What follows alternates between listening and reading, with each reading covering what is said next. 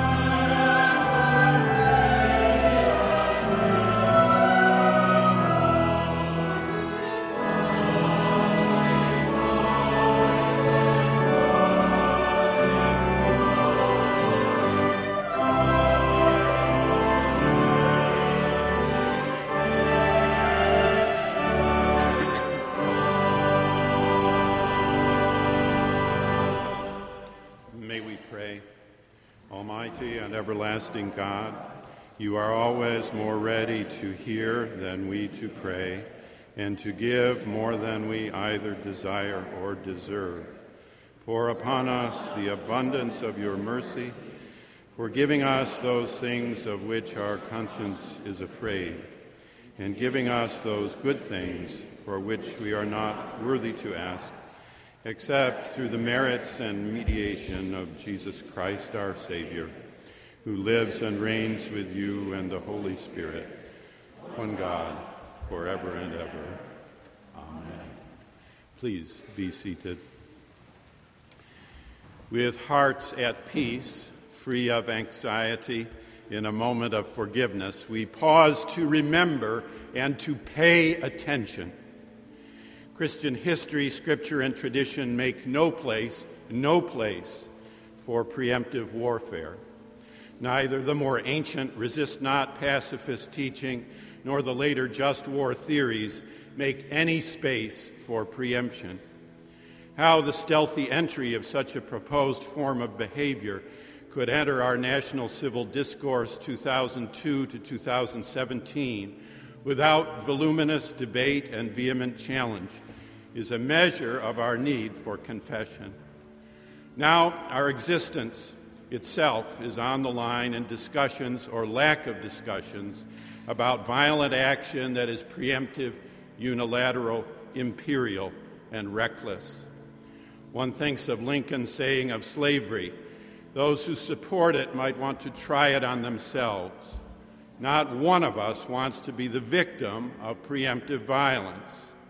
We may argue about the need for response and even for the need of some kinds of anticipatory self-defense. But preemption, it will occlude existence itself. Let us, as the choir sings, be and become attentive once more, hold and behold memory once more, to love as we have been loved, to forgive as we have been forgiven, to be merciful even as we have been shown mercy.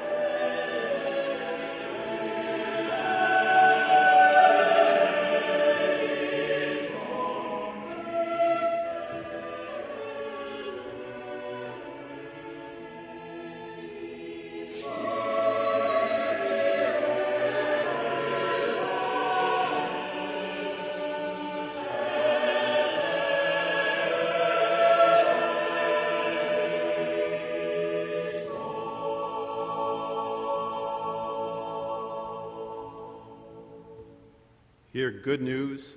If we confess our sins, God, who is faithful and just, will forgive our sins and cleanse us from all unrighteousness. Thanks be to God. A lesson from St. Paul's epistle to the Philippians, chapter 3, verses 4b through 14.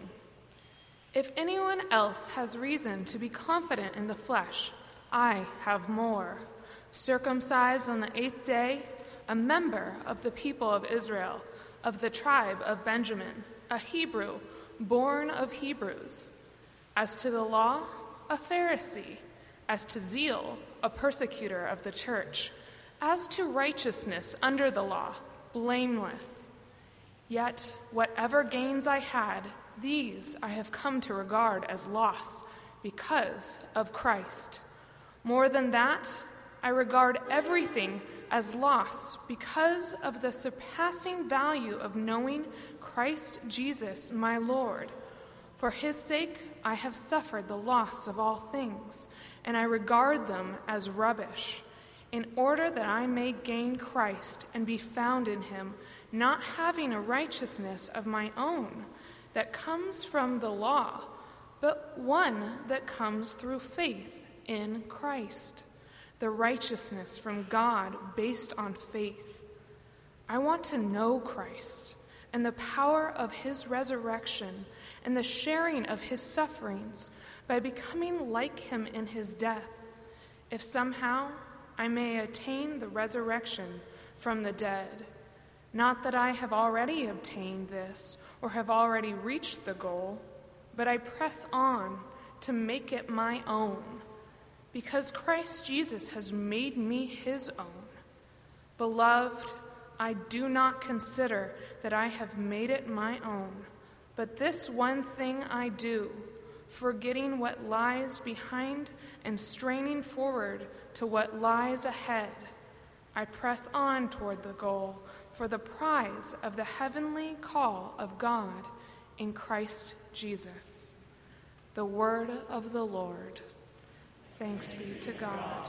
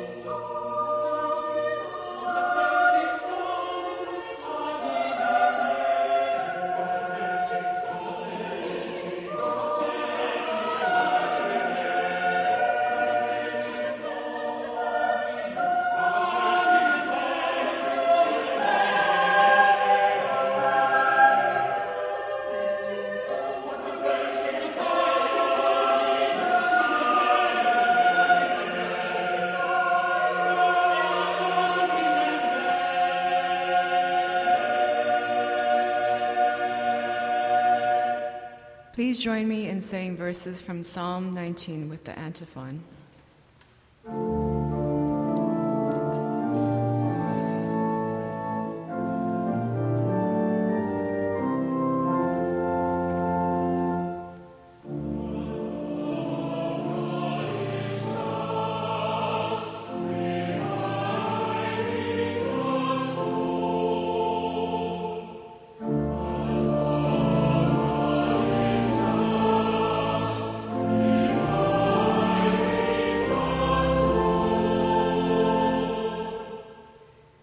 The heavens are telling the glory of God, and the firmament proclaims his handiwork.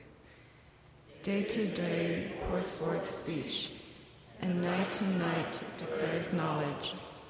There is no speech, nor are there words, their voice is not heard. Yet their voice goes out through all the earth, and their words to the end of the world. In the heavens he has set a tent for the sun, which comes out like a bridegroom from his wedding canopy, and like a strong man runs its course with joy. Its rising is from the end of the heavens, and its circuit to the end of them, and nothing is hid from its heat. The law of the Lord is perfect, reviving the soul. The decrees of the Lord are sure, making wise the simple. The precepts of the Lord are right, rejoicing the heart. The commandments of the Lord is clear, enlightening the eyes. The fear of the Lord is pure, enduring forever. The ordinances of the Lord are true and righteous altogether. More to be desired are they than gold, even much fine gold, sweeter also than honey, and drippings of the honeycomb. Moreover, by them is your servant warned. In keeping them there is great reward. But who can detect their errors? Clear me from hidden faults. Keep back your servant also from the insolent. Do not let them have dominion over me. Then I shall be blameless and innocent of great transgression. Let the words of my mouth and the meditation of my heart be acceptable to you, O Lord, my rock and my redeemer.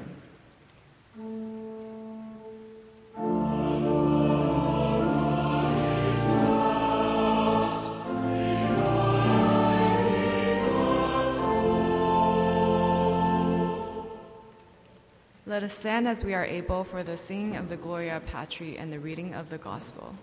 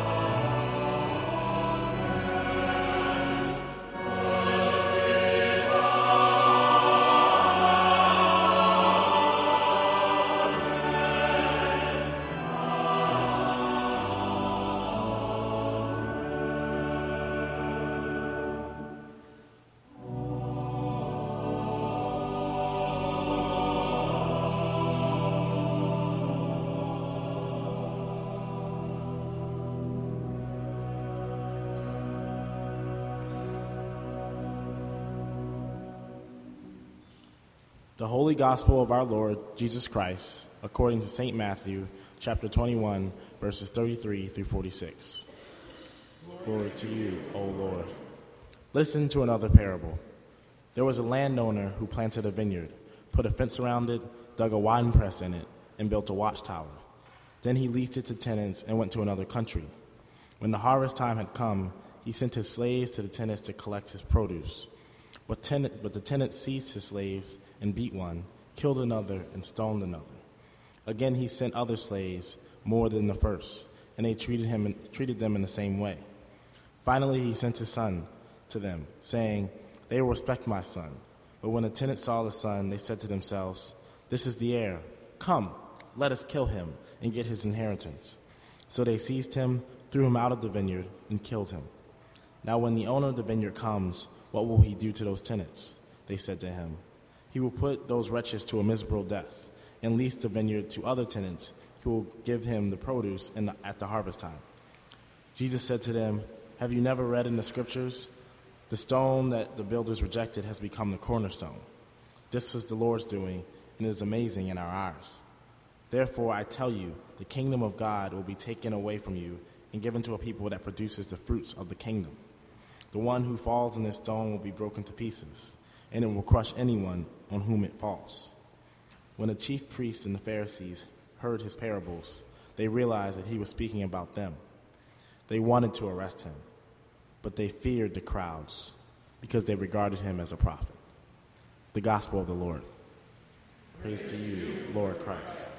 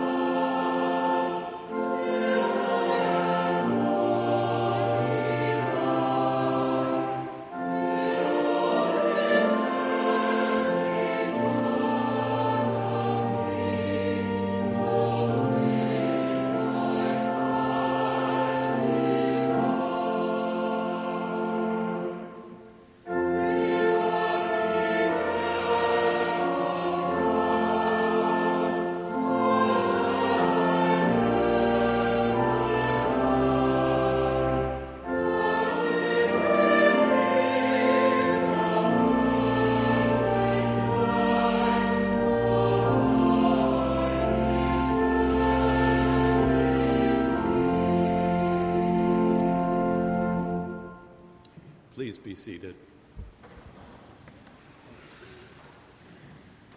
Have this mind among you, which was in Christ Jesus, who, though he was in the form of God, did not regard equality with God as something to be exploited, but emptied himself, taking the form of a servant, being born in human likeness.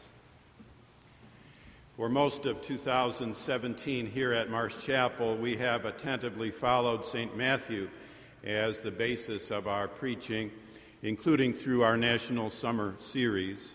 We are grateful for the Gospel of Matthew, including his remembrance of the parable of the watchtower today, a teaching about watchfulness, about judgment, and about living on the qui-vive. Today we turn, though, away from the Gospel and toward the epistle, which we have happily been hearing these past several weeks, that of Paul to the Philippians, his most ringingly joyful letter.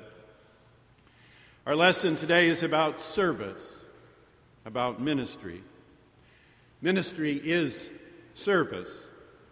The word means service. And we are taught here in Philippians to hunt for life, to find real life, to have the experience of really being alive in ministry, in service. This morning, our reading invites you to think, meditate, pause for a little bit here before service in the spirit of one who is remembered as taking the form of a servant.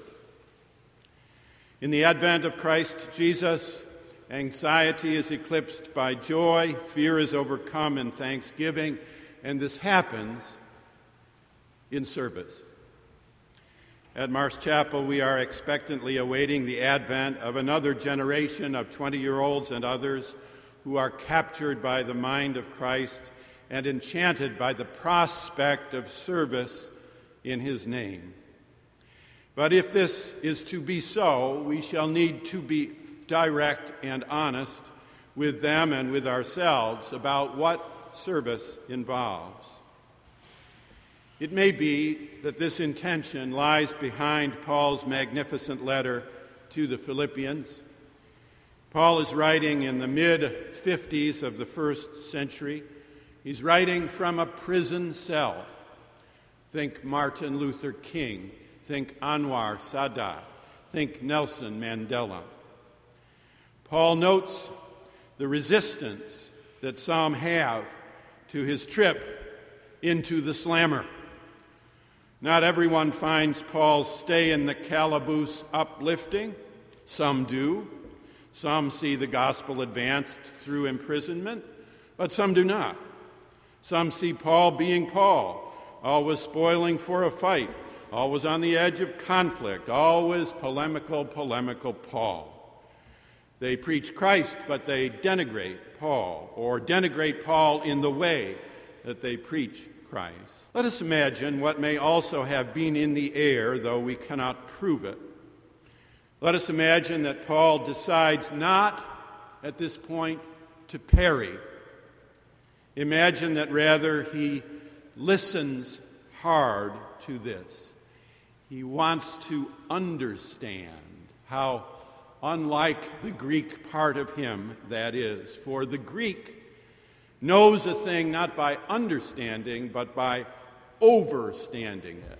But we, in our mother tongue, with Paul today, we try to understand, to be underneath, underground, see the underpinnings of. Paul wants to understand, to stand under, to see the heart of the disappointment around him. To provide some exposition of Paul's letter, let us look for a moment at our own experience. Service requires the willingness to be immersed in community life. And community life means endless contention and intractable difference.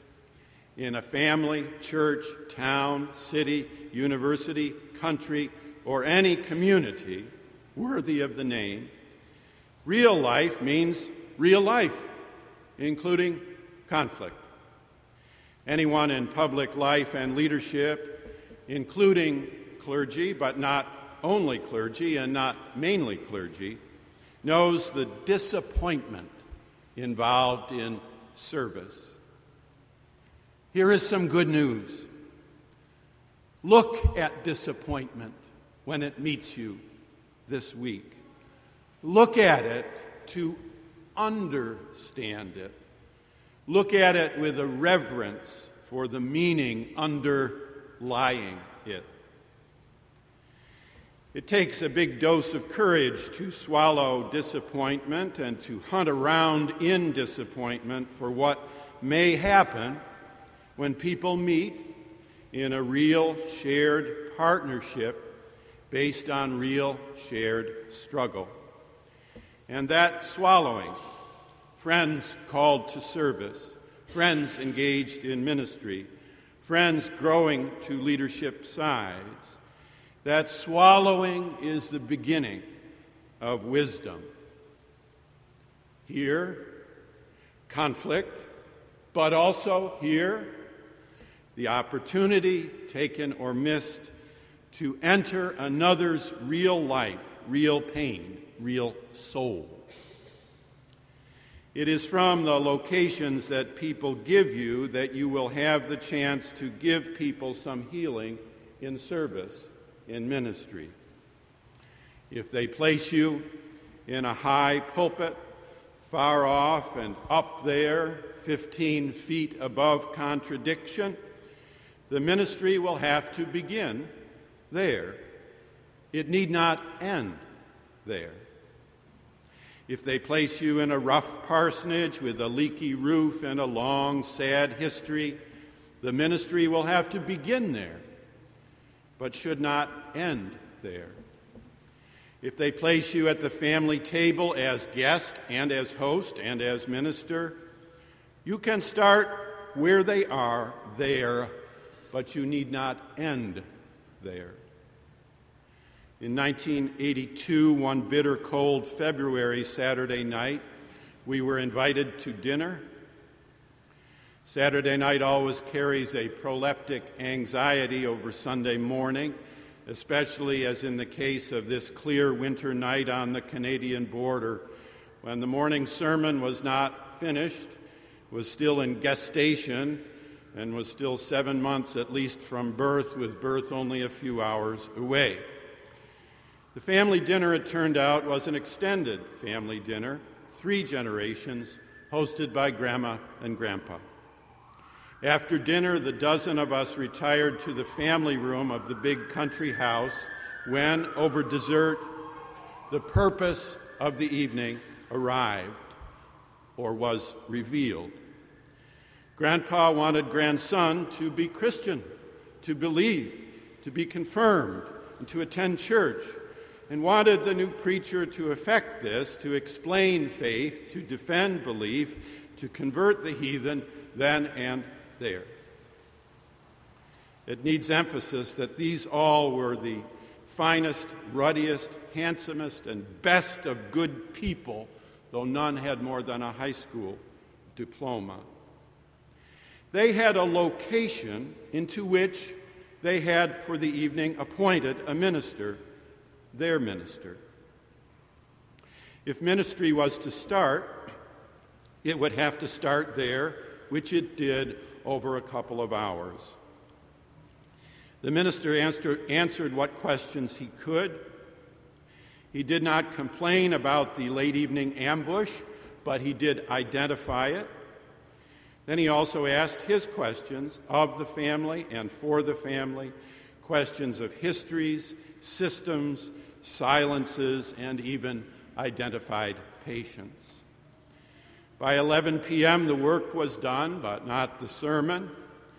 It was a sneak attack, to be sure, but it was also an invitation to partnership. Leaving in a huff and defiance after dessert would have communicated boundaries, but would not have been service. Answering questions but asking none, compliance, would have communicated sincerity but not authenticity, and also would not have been service.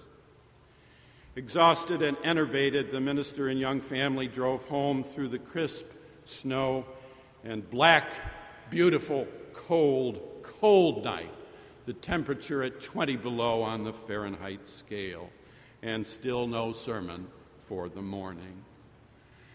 Leaders, current leaders, future leaders, servant leaders, you cannot, of course, leave false name tags on your shirt or back, as inevitable as their placement is. They need removal, to be sure. But you also cannot predict where real, responsive service or ministry will emerge. And mark this: people only hear you when they're moving toward you. People only hear you when they're moving toward you. And they can best move toward you when you are located near them. So when you are invited to become chaplain of the fire department, accept. When you are asked to pray at the Blue and Gold banquet, accept. When you are encouraged to join the country club, accept. When you are invited to Saturday dinner, accept. When you are called to come to the barn for a talk, accept. When you are asked to visit the family burial ground, accept. When you're invited to speak at Christmas for the service club, accept. When you are encouraged not so subtly to visit Aunt Tilly, make the visit. As a rule, accept every invitation. For these are overtures, questions, and hopes addressed to you and to who knows who else. And your response will be, I am at your disposal. I am at your service. In respect of Paul, as our exegesis has shown, and as our exposition has outlined, we turn to apply Philippians to Christian life in America 2017, awaiting a word of faith in a pastoral voice toward a common hope. Awaiting a word of faith in a pastoral voice toward a common hope. The one who took the form of a servant meets us today right in the teeth of the gale, in the heart of the storm we have lived through now for some days and weeks. He speaks to us the eternal word, a word of peace. He speaks to us the saving word, have this mind among you. It is a timely, fit, saving word. Have this mind among you. We are a people drenched in sorrow, anger, worry, and exasperation, living into a decade of disappointments and humiliation. And the boat is heaving from side to side, stem to stern, port to starboard. Newtown, Santa Monica, Washington, West Charleston, San Bernardino, Orlando, Dallas, Las Vegas. What shall we say and think and do? But friends, ministry is service, and you know your answer already, and you are living it just now.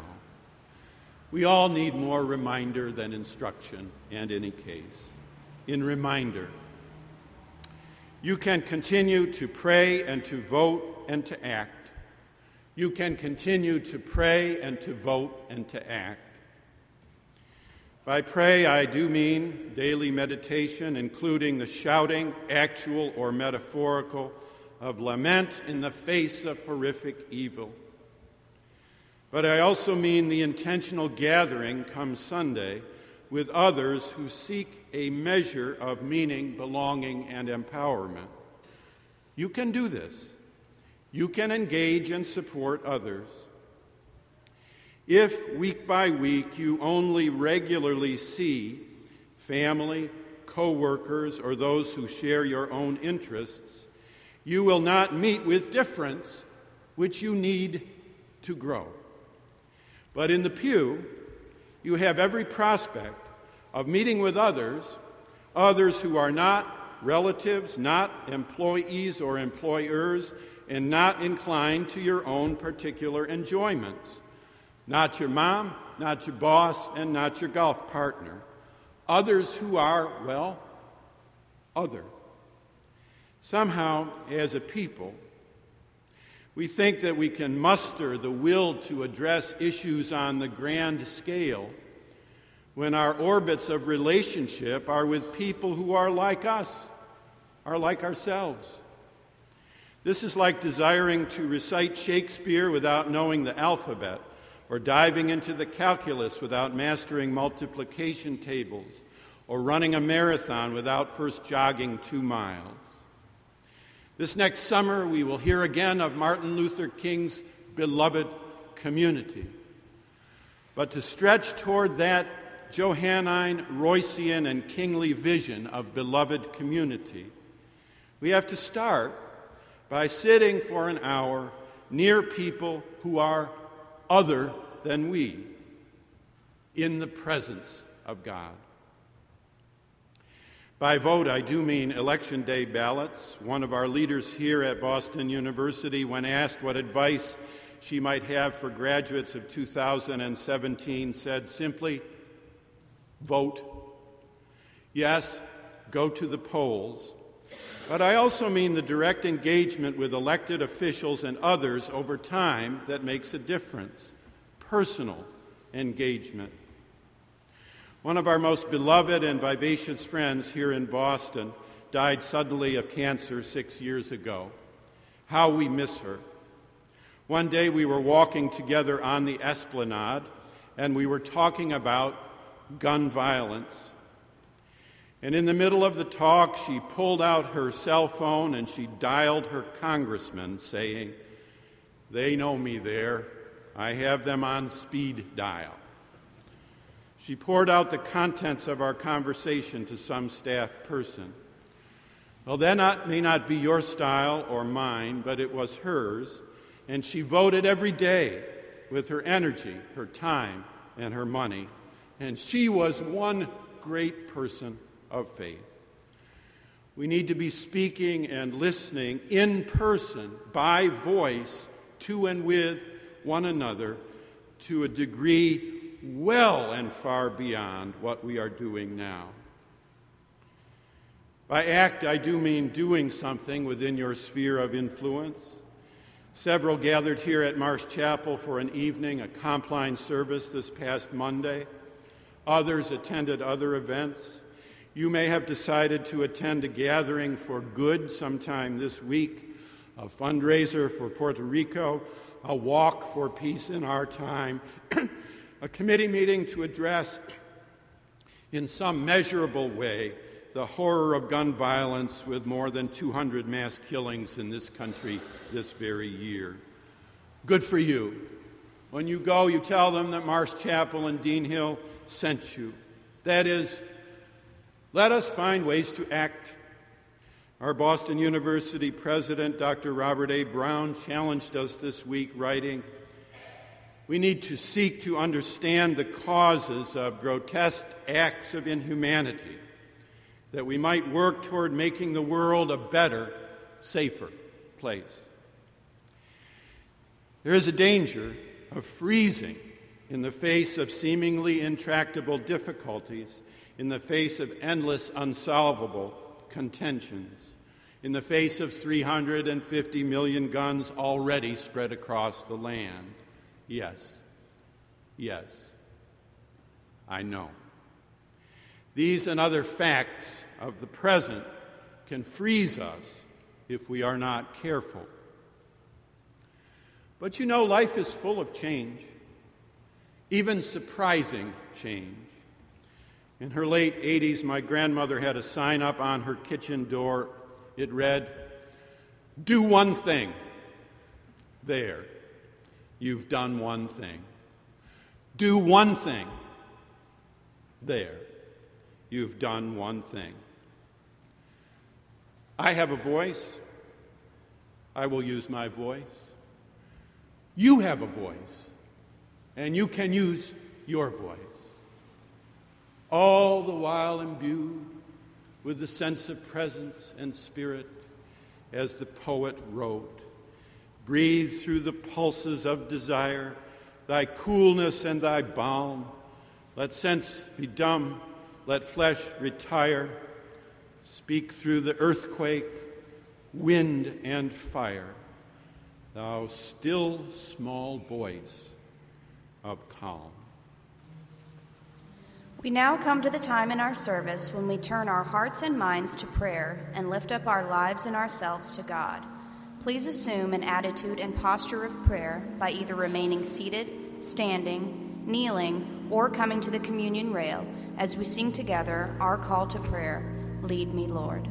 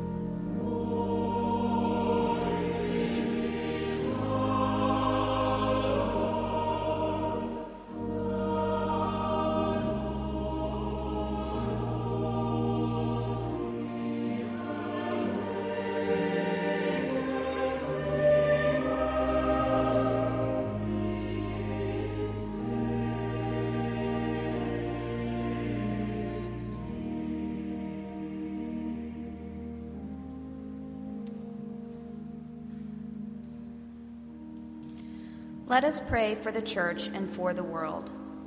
Grant, Almighty God, that all who confess your name may be united in your truth, live together in your love, and reveal your glory in the world. Guide the people of this land and of all the nations in the ways of justice and peace, that we may honor one another and serve the common good. Give us all a reverence for the earth as your own creation, that we may use its resources rightly in the service of others and to your honor and glory. Bless all whose lives are closely linked with ours, and grant that we may serve Christ in them and love one another as he loves us. Comfort and heal all those who suffer in body, mind, or spirit. Give them courage and hope in their troubles, and bring them to the joy of your salvation. We commend to your mercy all who have died, that your will for them may be fulfilled, and we pray that we may share with all your saints in your eternal kingdom. And now, with the confidence of children of God, we are bold to pray. Our Father, who art in heaven, hallowed be thy name. Thy kingdom come, thy will be done, on earth as it is in heaven.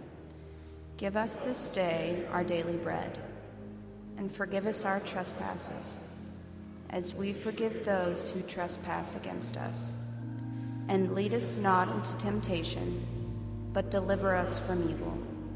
For thine is the kingdom, and the power, and the glory, forever and ever. Amen.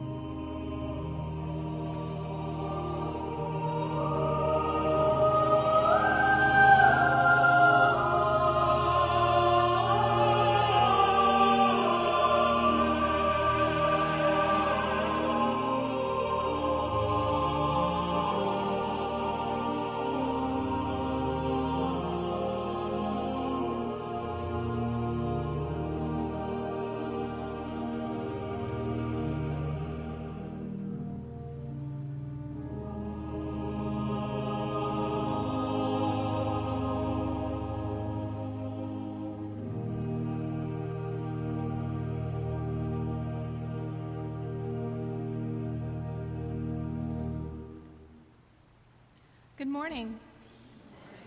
Welcome again to Marsh Chapel. It's so good to be in worship with you, together with you, whether you're here in person or joining us via the radio or the podcast. We'd love to learn your name and help you to learn your neighbor's name. If you're here in person, one way to do that is to fill out those red pads found at the center of the aisle and to pass them along to your neighbor in the pew. Or if you're joining us via radio or podcast, you can always email us to check in at chapel@bu.edu.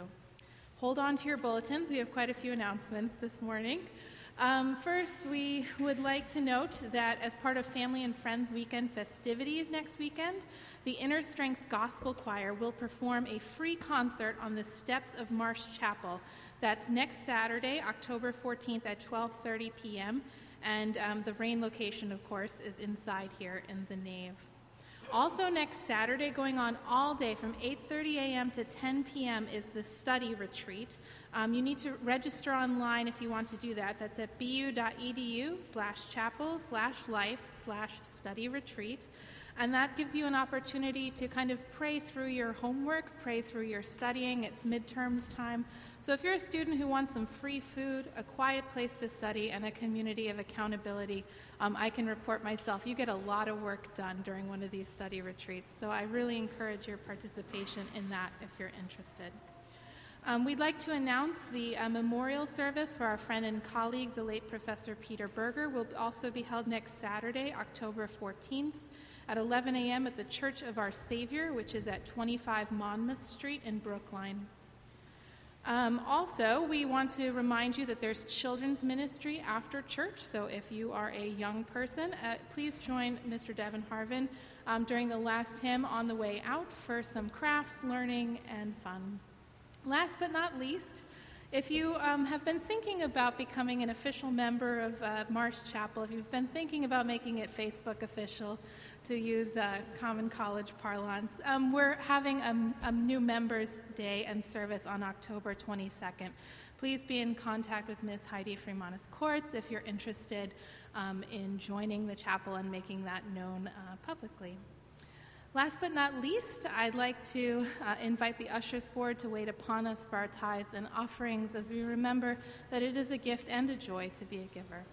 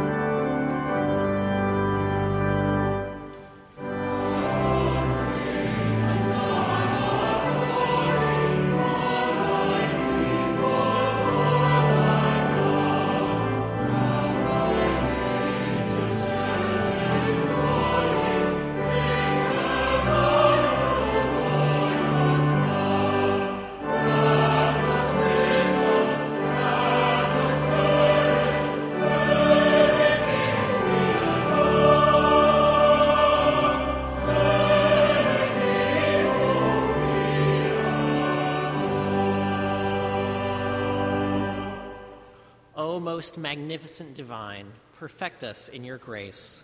May these gifts facilitate service in the name of your incarnate child, as this community ministers among and alongside neighbors connected in your spirit.